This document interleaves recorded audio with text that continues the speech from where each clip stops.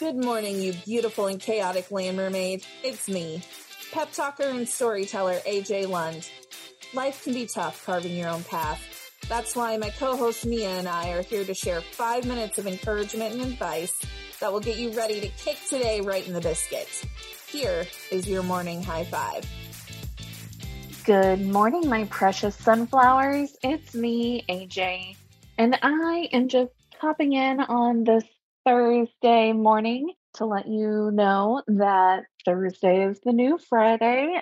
This year we implemented a new method so that we are taking Fridays off, which I am thoroughly enjoying. But also, today is my birthday, and so I just wanted to take a moment and celebrate with some of my closest friends here, popping into your earbuds and saying that there's always something worth celebrating, right? So today I am out doing things and having fun and meeting up with friends and that kind of thing. But I wanted to talk to you for just a minute about wishes. And usually on birthdays, we light the candle and we say, close your eyes, blow out the candle, make a wish, and then all your wishes will come true, right?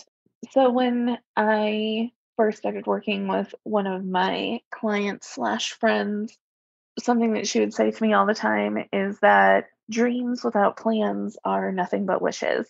And she was very adamant. My friend Marlo Higgins says that. She's a really great success coach and she coaches executives and entrepreneurs, and she's fantastic. But it really kind of stuck with me, the idea that a wish is something that doesn't have a lot of clarity around it, something that doesn't really move the needle. And so in my brain, because if you're anything like me, I'm one of those all or nothing people, like I can't just take something at face value. It either has to be good or bad. Like it can't just be it. So then I automatically associated wishes as being bad, something that it's okay to like think about, but if you don't have a plan behind it, then there's really no point in even thinking about it.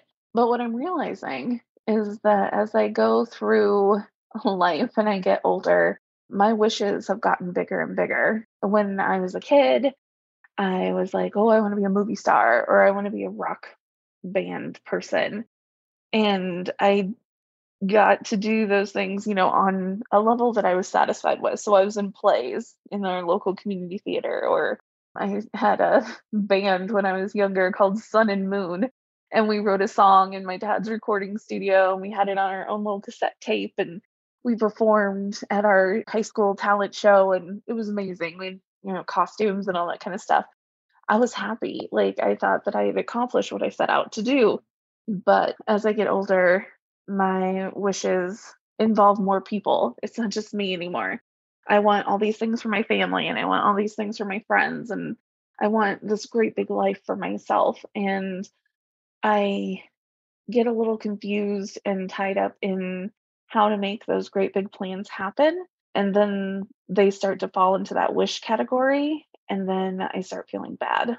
So if you're like me and you get tied up in all the minutia of making those wishes into realities, I want you to know that it's okay to give yourself a minute to figure it out.